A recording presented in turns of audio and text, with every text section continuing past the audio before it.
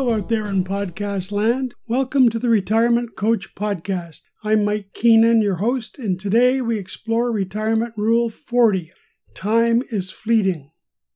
Our quote is from Roman Emperor Marcus Aurelius, who said, "Every instant of time is a pinprick of eternity." A frequent question directed to us retirees is this one: is every day Sunday? In retirement, I've tried to become more conscious of time, but without much success. Time has always been an issue for me. For example, to be employed as a 14-year-old, I feigned being 2 years older. Relatively tall and robust, this initial deception was not a problem. I worked at a thoroughbred racetrack, trucking around coffee in large urns as well as hot dogs and hamburgers, which I delivered to myriad kiosks scattered throughout the stands. Being a quick study, the following year I was in charge of making the coffee at the racetrack. As long as I worked there to keep my deceit intact, I had to add 2 years to any form that I filled out. At 16, I earned a better-paying job as a money runner for the pari-mutuel clerks who paid off the winning tickets. When I was 17, pretending to be 19, I became a full-fledged seller at a $2 win window. Ever since then, I've been out of kilter with time. A related time consciousness issue is that I get extremely focused when I work. Hours seem to literally fly by. I'm oblivious to appointments, chores, assignments, meals, company, spouse, children, the phone, the doorbell, the dog. Wait a minute, we don't own a dog. In contrast, my spouse, Diane, is a marvel who is acutely aware of schedules. She even employs time tricks, which she fruitlessly tries to fashion with me. When I was in the workforce, she set the bedroom alarm clock ahead by 15 minutes. The rationale was that 15 minutes constituted a bonus or an emergency allotment of time for unexpected issues, such as a car that wouldn't start or perhaps snow that needed to be shoveled. With the alarm sounding in the morning, my conclusion was that I had acquired an extra 15 minutes of bonus sleep. I inevitably faded away for an extra quarter hour. Dates for me are equally troublesome. We have calendars strategically located all over the house. There is a calendar somewhere on my desk covered by reams of other paper material, another on the fridge which I never view because of my haste to devour the contents inside, a calendar on the door to the garage, another on the door to the basement, and yet one more on Diane's desk. All to no avail, as I never know what day it is, and now that I'm retired, I really don't care. All of this casualness with time invites trouble. I've become a last-minute wonder, able to accomplish tasks just in the nick of time, which does not produce high-quality output. For Christmas, I requested a stand-up desk calendar, which in theory would force me to rip off one page each day. Placed directly in front of my computer, it would become a habit to check the date, read the fascinating material, and therefore become more aware of time. There were many calendar themes from which to choose: sports, entertainment, the Bible, swimsuits, word etymology, cars, travel, etc. Swimsuits were certainly appealing and would capture my focus, but I decided on Miami humorist Dave Barry, figuring that I might as well get a chuckle each day while performing this chore. This worked extremely well the first day.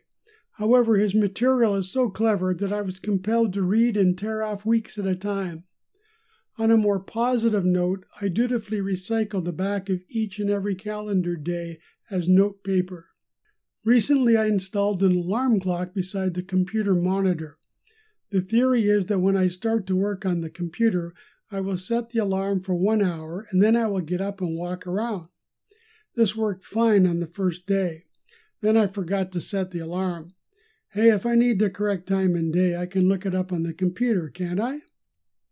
Today's retired affirmation: I will challenge myself to change today and to eat all of my meals slowly, so as to enjoy the taste of each morsel, except, of course, for peanut butter, which I will lather thickly as usual on a spoon and when no one is looking, quickly yet thoroughly lick the spoon dry.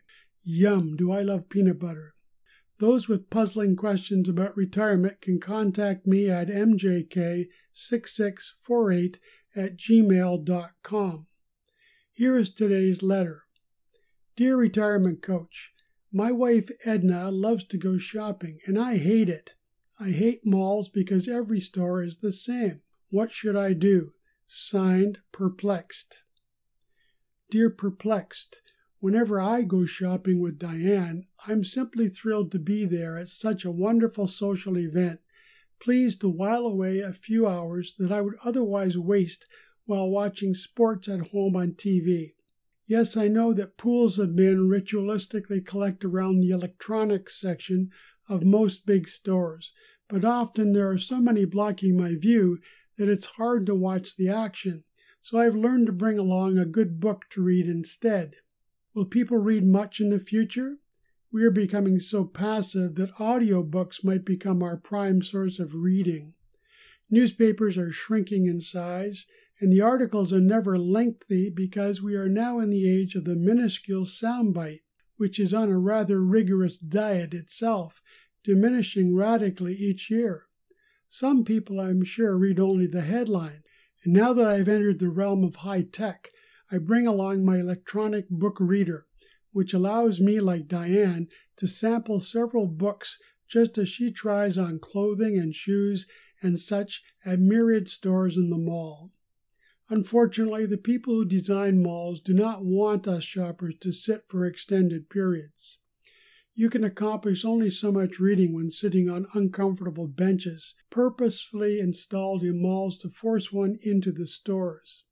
Inevitably, even when I'm uncomfortably set up and reading, another gentleman, no doubt socially shopping with his wife, comes along, sits beside me, and asks what I'm reading.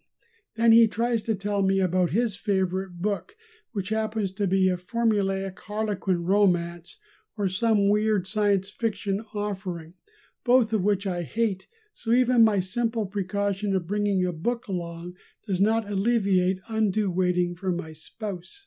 Consequently, one needs to develop Plan B, creative strategies for a retired husband when his wife is shopping and taking her sweet time.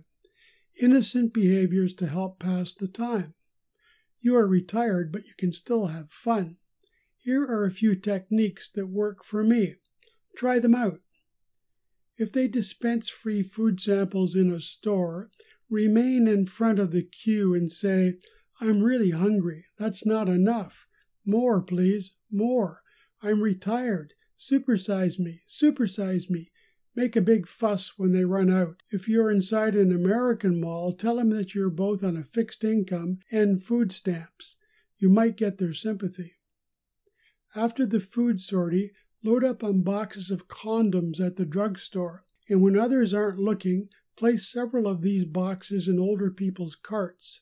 Randomly meet these people later in the aisles, and then make a big fuss out of their erotic purchase. Tell them that you're impressed. Ask them how they do it. Are they on a special supplement? Are they the people that you saw in the Cialis commercial? Ask them for advice, and then flash them the thumbs up sign.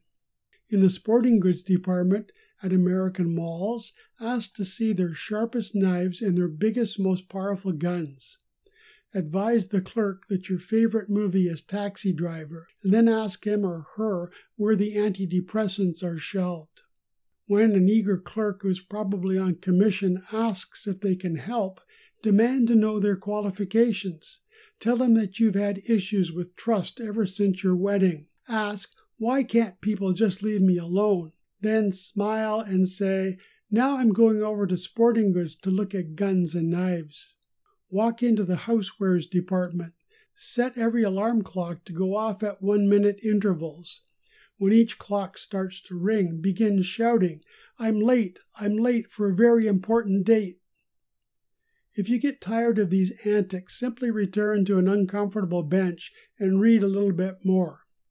The idea when shopping is to exercise one's mind, or as the Nike folks say at the mall, just do it, which is a shorter version of the statement, use it or lose it. And now a word from today's sponsor. Today's podcast is brought to you by Mike's Marvelous Memory Lapse Lozenges. As we age, neurons in our brains often get tired and confused. Synapses become tardy and frayed. We are not as sharp as we used to be. But we here at Mike's Marvelous Memory Lapse have produced a lozenge that will not only clear your throat, but also your mind. Contact us at Mike's Marvelous Memory Lapse Lozenges, Confederation Drive, Niagara Lake, Ontario, for your free brochure. I'm Mike Keenan, your retirement coach. Thanks for listening. Have a great day and tune in again next week for Retirement Rule number 41.